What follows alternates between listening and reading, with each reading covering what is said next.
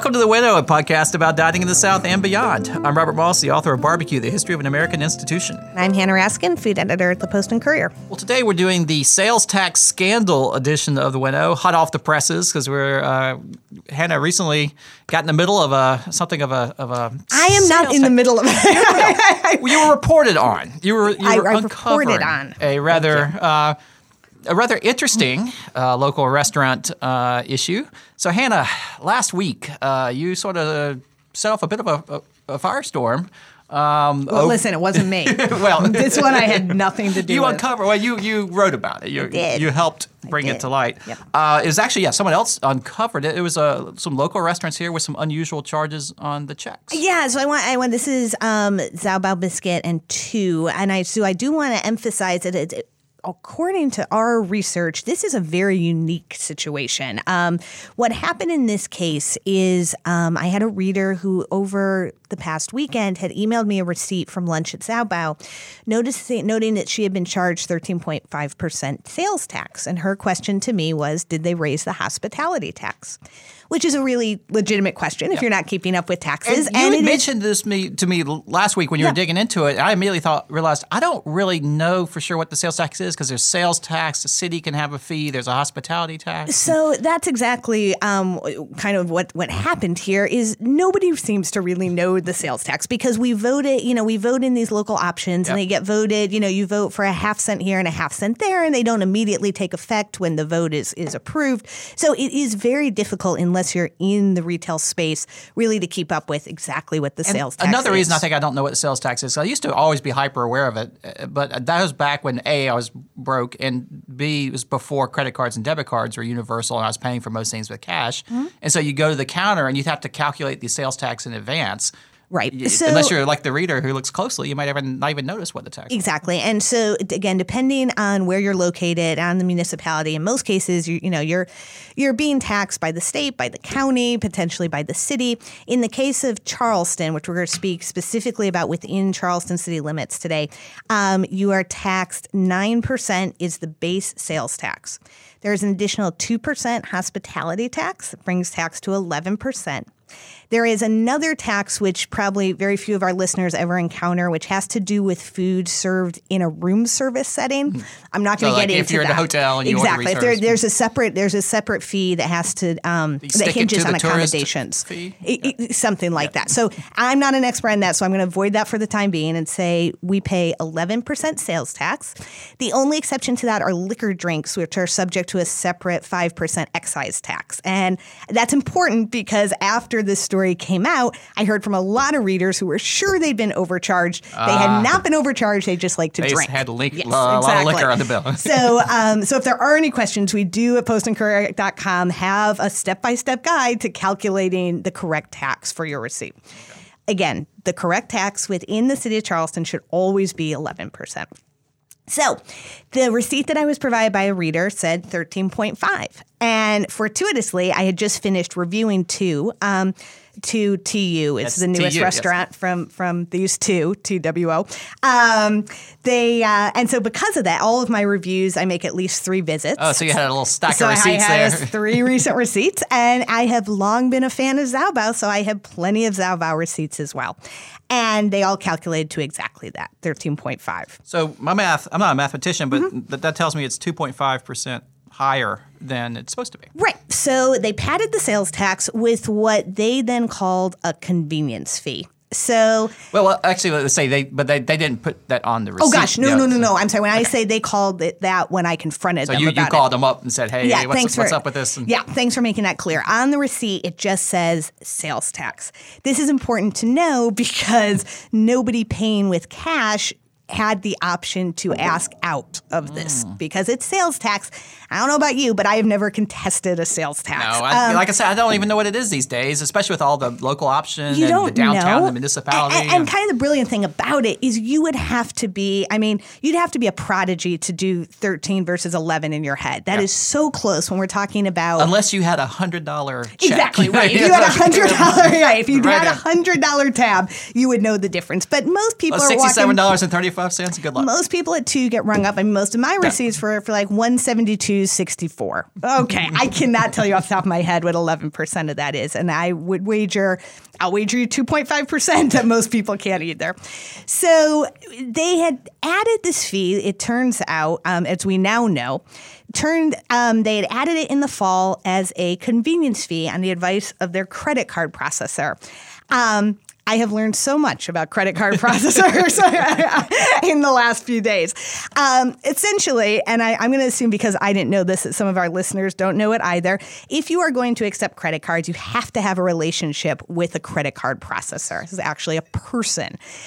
This all used to be handled by the banks. There has been tremendous growth in the independent sector now. There's things like Square and Stripe. Or in the case of Xiao Bao, your neighbor. So this was actually, So this wasn't like one of those, like, because you see a lot of restaurants, especially those smaller pop-up ones using Square or those newer payment systems. I want to get back to Square and different payment systems, but this is literally this is separate. This means if you take a credit card, if you put your credit card in a checkbook at the end of a restaurant and they are expecting to get money off of that, they need to have a relationship with a person who is known as a credit card processor. Okay. So their credit card processor in this case said, I got a great idea for you guys. You're having to pay credit card fees, and this we know as well, that I'm not going to get into who gets all the money and where the money goes, but just know that there is a cost associated with accepting credit cards. Anytime you swipe a credit card. Correct. Or debit cards too, they're different prices. So they were advised to add a convenience fee. Now, the problem with this is there are rules regulating convenience fees set by the credit card companies, not by the government nor by the banks necessarily, but the ones we know, Visa, MasterCard, Discover, so on. They have rules. One of the rules surrounding convenience fees is they have to be disclosed. So they're also almost never are they permitted in what is called a card-present environment, which means you, the merchant, and the credit card are all in the same place at the same time. That's because convenience fees were designed primarily to offset the cost of fraud in a non-card present environment. If I get on my computer, I could be doing anything with any number. Fraud is far less in a setting like a restaurant. So people were not happy to learn of this convenience fee. I guess to finish the story, I should say that the owners of the restaurants acknowledged that they had been doing this. They issued, I guess we termed it an apology. They essentially said, if you feel that we weren't upfront, we're sorry, but went on to explain all the costs of accepting credit cards and sort of saying, there's a reason we need that money. In my view, I don't know that they ever fully explained why they had to call it sales tax, but that's where it now stands. I will add as well that with the help of Emory and other people in the Post and Courier newsroom, we analyzed, I don't know if I ever counted how many receipts, but we're able to pretty conclusively establish that this is a unique practice. Not something you found anywhere else in town? It's not. So that's where it stands now. I guess it's unique and probably not growing at this point. I would think certainly not. Yeah. Not after that. But I will say that I did hear from a reader that he had encountered something like this. I think actually a convenience fee, a disclosed convenience fee. We know, for instance, that they're doing this at Revelry Brewing, or were at the time of our reporting, where they say we're charging a convenience fee, and so if you're paying in cash, you're going to get a cash refund, essentially. When this reader confronted the restaurant where it was in place, they also said it was the credit card processor who told them to do it. So I think there may be a wave of credit card processors advising restaurants to do this. Whether it's going to take hold, I think, is pretty debatable. Joining us today, we have Geoff Yost, a communications strategy consultant from here in Charleston. Geoff, thanks for joining us. And thanks for having me. Yeah, I know Geoff well from social media. We interact a good bit on that. And I know he weighed in on the story we're going to be talking about here, so we thought it was appropriate to have him come by and chat a little bit about that.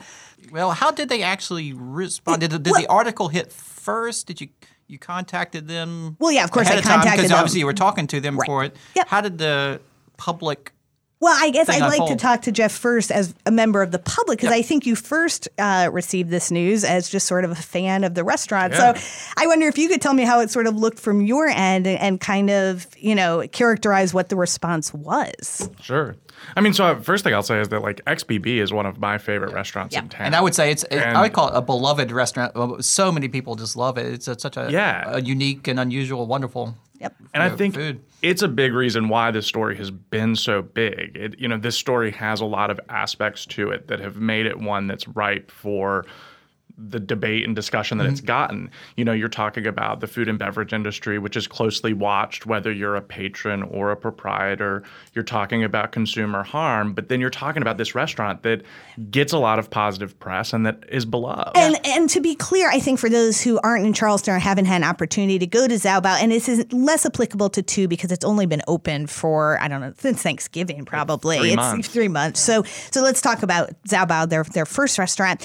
It also very much has this ethos. For example, in the review I wrote of two, I talked about the servers wear torn T-shirts with band names on it. I mean, very much. Yeah, this is an independent restaurant. It's Very the independent. restaurateurs are sort of front and center. It's not some faceless chain that is. And as a customer, you That's feel it. like you're buying into their vision. That's right. Right? It's pretty high concept, even if it is kind of approachable. Right. But not just kind of approachable. They sort of specialize in peasant food Right. too. I think people would have responded very differently had this been a steakhouse where the values they were celebrating were can you buy a fancy car? Can you, who wants the biggest bottle of Yeah, it's not booze? luxurious. Correct. Okay. So I'm sorry to interrupt. Go ahead.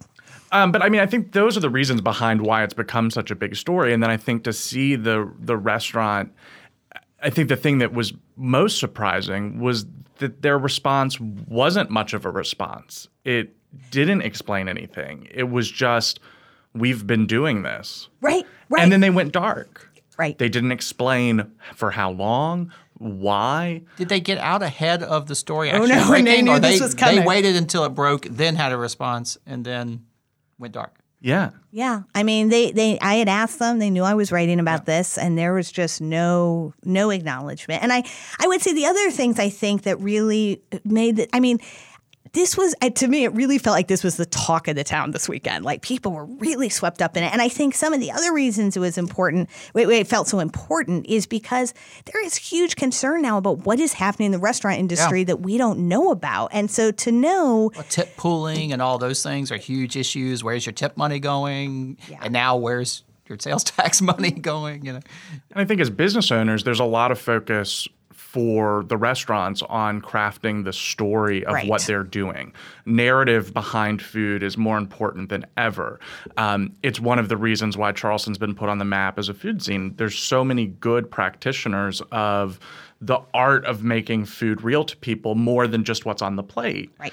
And there's not as much focus, and this is what I do in my work, on what happens when things go bad. This is a story where, like you said, they did not get ahead of it. They didn't know really, it seemed, what to say or do when caught. And I should say, lest anyone be, just feel like we're really picking on just small business owners, I will say they have an incredibly prestigious PR agency, which stepped away from the whole thing. I mean, at least from my perspective. I didn't hear from them again. Wasn't involved. No, I don't know if they're still the PR agency, but when this story broke, they were the PR agency. So we know that at least some of that 2.5% went to buying a very fancy firm to take care of this sort of thing. So I just want to be careful as we set up the story that's not just they're like, oh my gosh, what do we do? What do we do? Yeah, and they're right to have that at their disposal. Absolutely. These are situations that come up just in the last 6 months nationwide. I mean, think about the sexual harassment allegations at restaurant groups across the country. Crises that are not related to the food can happen that can just, completely derail a restaurant's narrative. And if you're not practicing and planning for those things, nobody sets out to be the subject of a firestorm like this. Right. They might even come by earnestly adding this fee to their bills, Right. but not being understanding of what that could create in terms of perception is a huge part of planning for this to happen. And apparently, like some of the, sexual misconduct situations, they didn't think they were going to get caught, I don't think. I mean, I don't think they had any I didn't get from what I heard from them that they thought they were doing anything wrong, right? They were going to keep at it. So they really weren't going to plan. Well, I guess one question to ask there, though, is did they think they were doing anything wrong? Because it is possible, at least based on the reporting so far, is that if this was advice given to them by a credit card processor, they may have presumed that person was a professional and knew what they were doing. I would actually, that's right. In the spirit of always giving people the benefit of the doubt and having been on the other end of this, I can see how if somebody told you, well, you can just bake a convenience fee into this line, you might not think, oh, but it says sales tax. Sure. You might it could be like a not meaning to deceive somebody, thought you were doing something. Maybe probably should have thought through it a little bit more, but it could have been an honest mistake.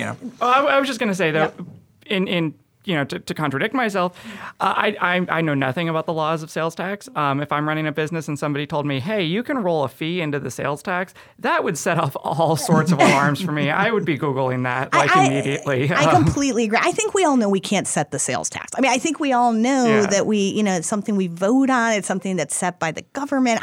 So I think that's a little fishy. But okay, let's say just through naivety, let's say they had no idea. Even though they never made that claim. Right. They never said, we didn't understand how sales tax worked. There was not a clear claim of ignorance. But there was a moment when they said, oops, we realized that this is going to come out. Sort of. And we shouldn't have done that. At some point, they realized we should not have baked it into the sales tax line. They went quiet for about a day, right? So they made these initial comments to Hannah.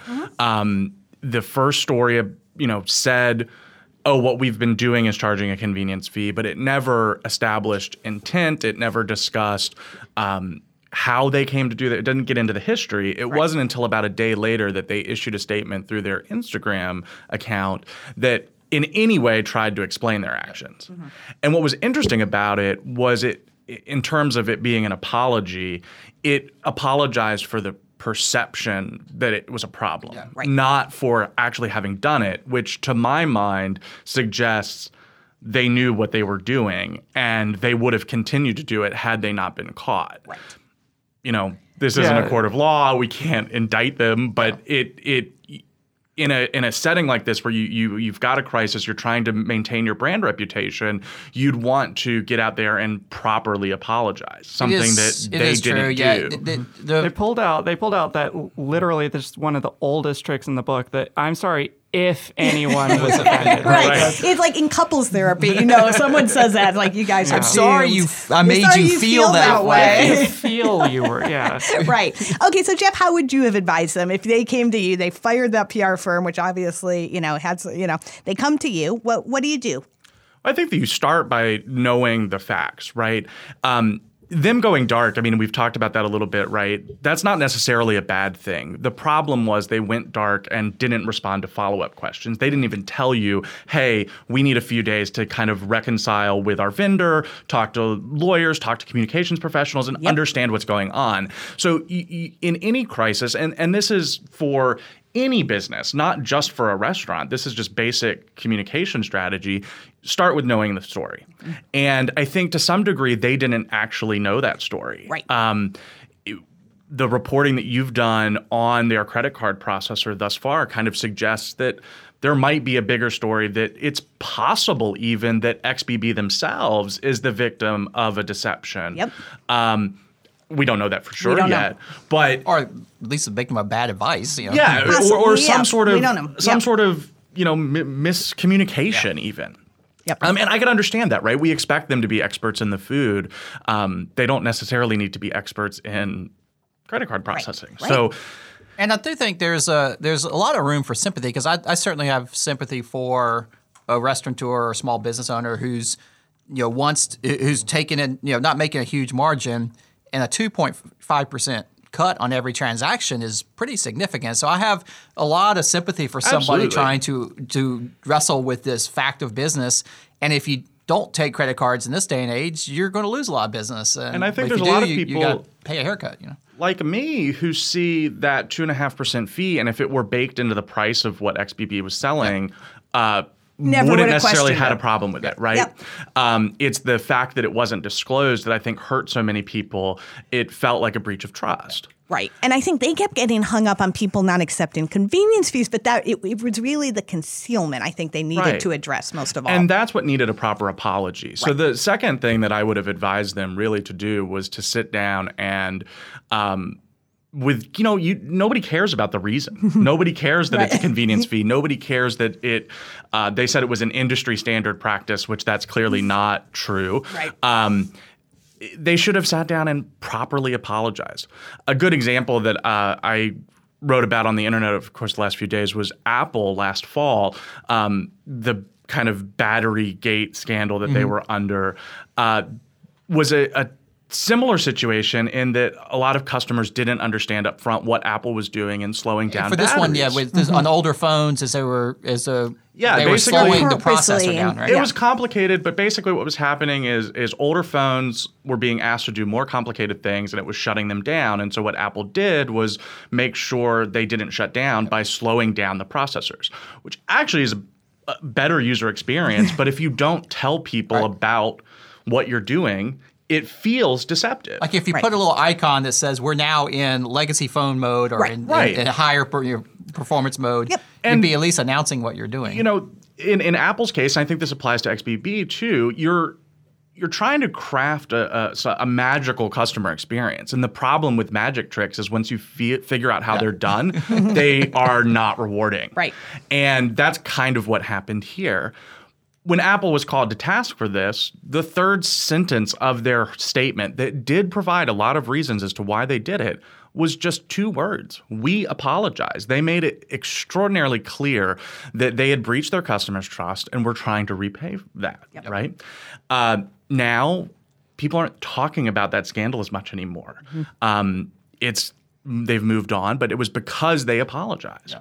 That's what XBB should have done too, is get out in front of the story and apologize in a real and meaningful way. I learned that after many years in the software industry, I managed to work myself into a position where I often was the one who had to go out to the client when the software was messed up and something was wrong, and which is always a bad. That doesn't sound fun. Yeah, that's a tough because no one likes to see you show up. But you learn pretty quickly that if you get there and you make a bunch of excuses of why this isn't really our fault or something, as opposed to just saying, we're sorry, we really messed up.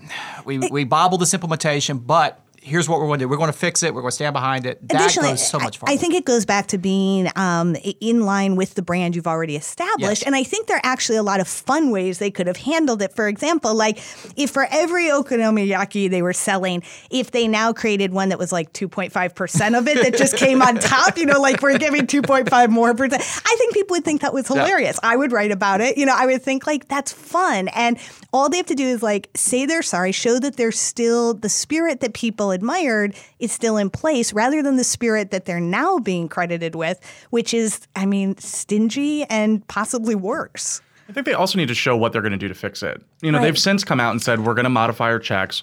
We're going to continue to charge this fee, which I frankly found surprising. But they're going to tell people we're doing it and show it on the bill. Right. If that was an option at the time, why wasn't it already there? I think your choice is just to raise prices across the board or line item out a convenience fee. But again, you may run afoul of the credit card company's rules if you do that. But I think they do, to Hannah's point, need to give a reason for a customer to go back into the restaurant. Exactly. Right? Either offer some sort of discount or make a good faith outreach effort to say, hey, trust us again, because I'm betting if I had the okonomiyaki or anything else on their menu again, I would maybe forgive them. Right. But do I want to take that next step back into the restaurant? I don't know. Right. And that's the thing. The food is just as good as it's always been. It was just, there was this weird quirk of timing in which my review of the restaurant dropped on the same day as this news story because I file my reviews like 2 weeks in advance or close to it. So it just happened that way. I still like the food. The food is still good.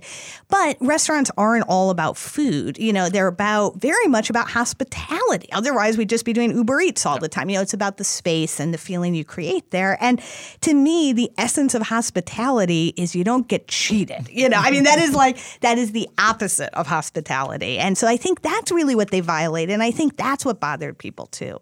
Yeah, Hannah, that reminds me, in all of this, the hoopla around this, I kind of forgot about that review. Did you go back and update it? Or like, what do you think the thing to do is in this situation? Yeah, I left it just as it is because it is true to, it's just like any other review I write. It's based on the visits I had. Now, and I was like everyone else unaware that I was being charged excessive you were sales blissfully tax. unaware of it, so it didn't affect your experience. I was unaware, so I don't think I can go back and change it. I know anyone who searches for it on our site should now, because of how many people have read the other story, are going to come up with the other information. Yeah, it changes my view of the restaurant, but I don't think it's a good idea to go back and change your previous view. Yeah. One thing, we're talking about the convenience fees and things like that. This is one thing I say is a liquor store near my house has a cash discount. Mm-hmm. So if you pay with a card or whatever, you pay whatever the shelf price is, and then underneath they have a little tiny cash price. Yep. Does that run afoul of the credit card? It seems like it's just the same thing in reverse. I think that's fine. But you're just discounting it for cash. Yeah, I mean, you as a restaurant owner are free to set any prices you want. I mean, you could say, this costs, if you have a nickel, I'll give it to you for a nickel. I mean, that goes back to the old. I'm just wondering if, like in your merchant agreement, maybe in the fine print somewhere, that might be you might have agreed not to do that, to not discourage, not to charge different prices for cash versus credit. Boy, I mean, I certainly have not read enough merchant agreements to know if that could ever show up. I'm suspecting it might be, just because I don't see that happening all that much. All I know is that the definite reason behind the rules that these credit card companies set for what these fees are and make these agreements is that they want the interference to use a credit card to be basically to spend exactly the same way as cash. Right. So, it might run afoul, but. Yeah, I don't know. What we do know, obviously, is that credit card use has just skyrocketed over the last 10 years. So it's not that necessarily these merchants are being charged more, but they're being charged on more and more transactions because people aren't using cash. So that does raise a question. Will we see more of this? But I think Jeff's point is a good one about you don't want the magic to be interfered with. And I think people would not take kindly to a bill that said, utilities 1%, rent 3%. We don't really care. Just figure out your business model and charge accordingly. So I don't think these convenience fees are going to take off. There are some people in the industry that think otherwise, mostly because, and I said I would get back to this point, the rise of those Square systems and the tablet-based systems, just because it makes convenience fees so much easier to calculate. And so because not just calculate, but also you can have a screen that pops up that says, we're about to charge you a convenience fee. Are you okay with that? These machines are just more sophisticated than the old POS systems ever were. And you never, not since the days of the gas stations where they actually swipe the credit card on that little carbon paper machine. Usually that somebody else is doing that. They're in the back. You don't see it. But with a Square or something like that, they're spin the iPad around and you type spin it around. And so it does. So there's this more consumer-facing element that. I don't know. So there's some people who think maybe they're going to try and just put it in there. It's going to be like when you go rent a car. You know how you have 14 screens? Yes. Well, anything renting car at airport, and you got the airport concession fee. You're like, what the hell is that? Right, and you're pressing the check marks and the yes and the no. And this is something that drives brands crazy all the time. I mean, Ticketmaster is probably the most famous brand that gets ripped for their convenience fees all the time. Yeah. A $15 ticket to go see a band becomes a $30 ticket really fast. And that can change the economics of whether or not somebody wants to go see that show. Right. So, without building it into the price of the products, even if it's the same total bill, if you build it in, it hides that, it obscures it to the customer, it makes it something that they feel like they're a part of choosing to spend that money. Yep. When the check comes at the end of the night and it's got an additional 2.5% that you didn't know about, right, you've been railroaded that into changes it. The reputation completely, and it changes the calculus on a second visit. And it really is this unfortunate euphemism about convenience fee because in the end, too, it is just as convenient for the merchant. It is not convenient for him to not be able to take credit cards. He will not sell as much stuff, because he could make that choice. And you got to carry stacks of cash around. Yes, there are a lot of reasons that you want to be able to accept getting credit checks cards. And cash is actually a pain in the butt because you have to get it to the bank. Whereas if it comes into a credit system or even to something like a PayPal or a Square, it just goes right into your bank account. You don't have to do anything. So I don't know. So are the two of you going to go back to these restaurants? I certainly will. Mm-hmm. I feel like it was not a smart thing to do, but it doesn't feel super devious and crooked. It feels like sort of a dumb mistake, and if they apologize for it, that's fine. As long as the food's good, Why not? I want them to. I mean, I would say first, I would love to see more reporting from you, and I'm looking forward to knowing more about what happened here, because I think there are unanswered questions, and I want to be careful that we're not piling onto them too hard, because it's possible there's a broader thing here. That said, until they publicly truly apologize, until they make a good faith effort to say, we're changing our business in certain ways, it's going to take time for me to want to go back there. Yeah. It feels bad. And I'm their biggest fan, I mean, not their biggest fan, but like, I want to support them. I want them to do well. I think they're doing interesting things. But it's going to take a bit to want to go back. Right. Yeah, my feeling is very much the same. I sort of feel like, when they first got back to me before the story was published with the response, the offer was sort of like, he also said, I didn't quote, he's like, let me know if you want to sit down, have coffee, and I'll explain convenience fees to you. And it's this very kind of this mansplained sort of framing that I didn't appreciate. But let's put that aside. You have more context than I do. But putting that aside. It's just a story I read, right? He knew what he was charging, right? They knew what they were doing. And I don't feel the apology just wasn't there for me. Based on knowing as much as they knew, it wasn't like, my God, we didn't know what we were doing. They knew what they were doing. They didn't fully apologize, in that context, I don't think. And for me, and I've said this on the show before, I am really a believer in the rules. I'm following the rules. I really am, because they protect the most vulnerable among us. I mean, that's what rules are for. Like, if people start being able to do whatever they want to do, it's the most powerful people who get away with stuff. And I really like rules in a restaurant because they also protect our safety. And I've talked about this before. I feel like if you think the sales tax doesn't apply to you, what other government regulations do you think don't apply to you? I'm very concerned. Or maybe not put it in the frame of rules, but like just set of expectations, right? Right. Like that keeps everyone on the same page. Yes, you know what to expect. Societal and that's what expectations. Rules do. Yes, but that's how those things become law. I mean, we have all agreed to support our city 11%. We've kind of agreed, like, that's how many roads we want. That's how much, we want our water system to work. We've all kind of agreed 11%. And they've taken it upon themselves to choose a different number. And to me, that's not how it works. I think the comparison with Apple is really interesting, because comparing them both as really beloved brands. And I think your insight, Geoff, there was really good about Apple directly apologizing versus XBB not really kind of quasi-apologizing. But I also kind of wonder, I think a part of Apple is the fact that they are such a beloved brand. They have a built-in group of defenders, right? Like people who are going to be inclined to view them sympathetically. And that, I think, is what really surprised me with XBB is I, walked away from the story on Thursday. I've seen so many stories like this. Fill me on that, because I've sort of been in and out of social media the past week, so I didn't really see. Were there people coming to the defense of XBB? I mean, the comment. I actually wanted to go do some analysis of this on their comment thread on their post on their Instagram. I mean, that had hundreds of likes, lots of interaction, and lots of comments. And just, I would say maybe 2/3 of those comments, by estimation, were actually supportive. Keep doing what you're doing. We're behind you. We want to support small business. I think a lot of that has to do with, these are intimate fans of the restaurant and what they're doing. But it's also, partially the way they framed their own defense. I mean, they definitely did a little bit of the woe is me, we're a small business.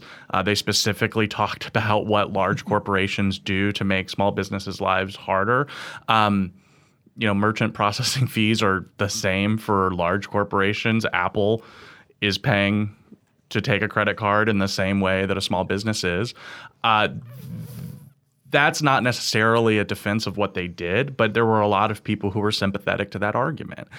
I was interested to walk down. I don't live all that far from XBB. I was curious to go by on the weekend and see what the foot traffic was like at the restaurant, because on a Saturday for lunch, they're busy all the time. I've tried to go there and not on a weekend day. I didn't actually do that because I think the impact to the business won't be seen for some time, right? In Apple's case, it might be when the next iPhone goes on sale. are people going to grab it in the same way? It might be a delayed reaction. Yeah. Same thing here. Right now, their business could be bolstered by people who really love it, who haven't been in a while, think they're under siege, but in 3 months, the picture could totally change. I completely agree. Yeah, I did the same thing. I almost went down Saturday, but thought that. I was like, they're going to have a great crowd today because or could be people who read your 2 review and said, I need to check that place out. That sounds pretty good. Could be. I would say anecdotally, I mean, friends, people at the gym, I've definitely heard, social media, I've seen this being talked about. And I've definitely heard people who are like, I'm not going to go there, at least for a while. So it'll be interesting to see how that shapes out. Yeah, it will be interesting because with the exception of their own Instagram post, I have not heard much backlash against the report. I mean, it seems like people were pretty outraged by what happened. Did you get any thank yous? I mean, have you heard those types of messages? Yes, I've heard plenty of those. I have heard from dozens and dozens of readers who are like, I'm so glad this was exposed. Of course, I will never go there. It was very unusual for me not to get a single message, and I did not via social media, not via email, and I mean directly to me saying, how dare you go after a business like this? I didn't get one. Now, I know that sentiment came up in the Instagram comments. I understand that. But it didn't come to me, which I thought was really interesting. Yeah, no, it is really hard to grab a hold of what the overall sentiment is on social media. Yep. But that was really surprising to me is to the extent that we here in the newsroom pay a lot of attention to what people are talking about and how people are reacting to our stories.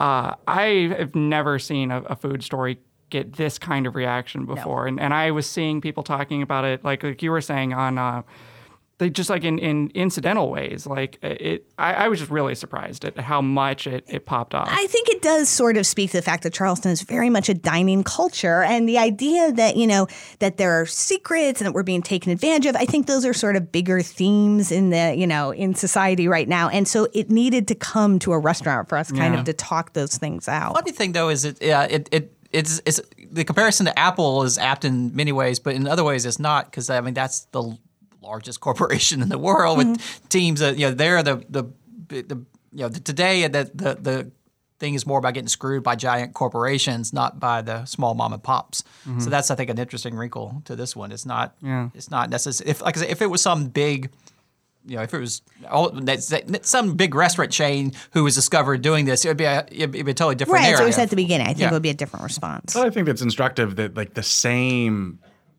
harm is felt, the end user feels the harm in the exact same way, right? And in some cases, maybe even more personally, right? I actually maybe feel worse about XBB doing this to me because they are, for so many people in this community, friends, neighbors. It's very intimate. You feel connected to that business in a way that you don't when you're being screwed over by a corporation. Right. Yeah. And I think also it's relative what's small and what's big. I mean, within the Charleston community, they're kind of big. They've been written up in every fancy food magazine. That's sort of big, So I understand they're not Apple, but I think it's important, again, for people who aren't familiar with these restaurants to know we're not just talking about a guy who fries fish on the corner. I mean, this is part of the scene. Being in command of your customer experience is the best way to avoid being in this situation later, right? So if this was something that they really didn't realize was something that they shouldn't be doing, it's probably that the owners haven't sat down and gotten a bill and looked at the entire customer experience from when you walk in the front door to when you leave at the end of the night. Being proactive about understanding that experience is how you realize, like a customer did, hey, there's a problem with the sales tax line item. Right. And it can be very easy. I've been there too as a business owner who gets behind the balance sheet and the accounting and the bookkeeping and is not paying attention to the actual product that I'm selling. Mm-hmm. Those are different skill sets. They require different parts of the brain. They require different amounts of time. And as a business owner, you're probably going to be focused on one of those and not the other. And I think, sympathetically, I want to say that they could have figured this out earlier if they truly didn't know what they were doing by just being in command of their experience. Or any small business, go through the process of being your own customer, and that's going to equip you for when a crisis happens. Right. This one is interesting. And again, maybe this was part of the response as well, is because they've done so well at that up to this point. Right. Well, Geoff, thanks so much for joining us. I appreciate your insights on communication, and also, as a loyal or a fan of the restaurants in question. Yeah, Thanks, Geoff.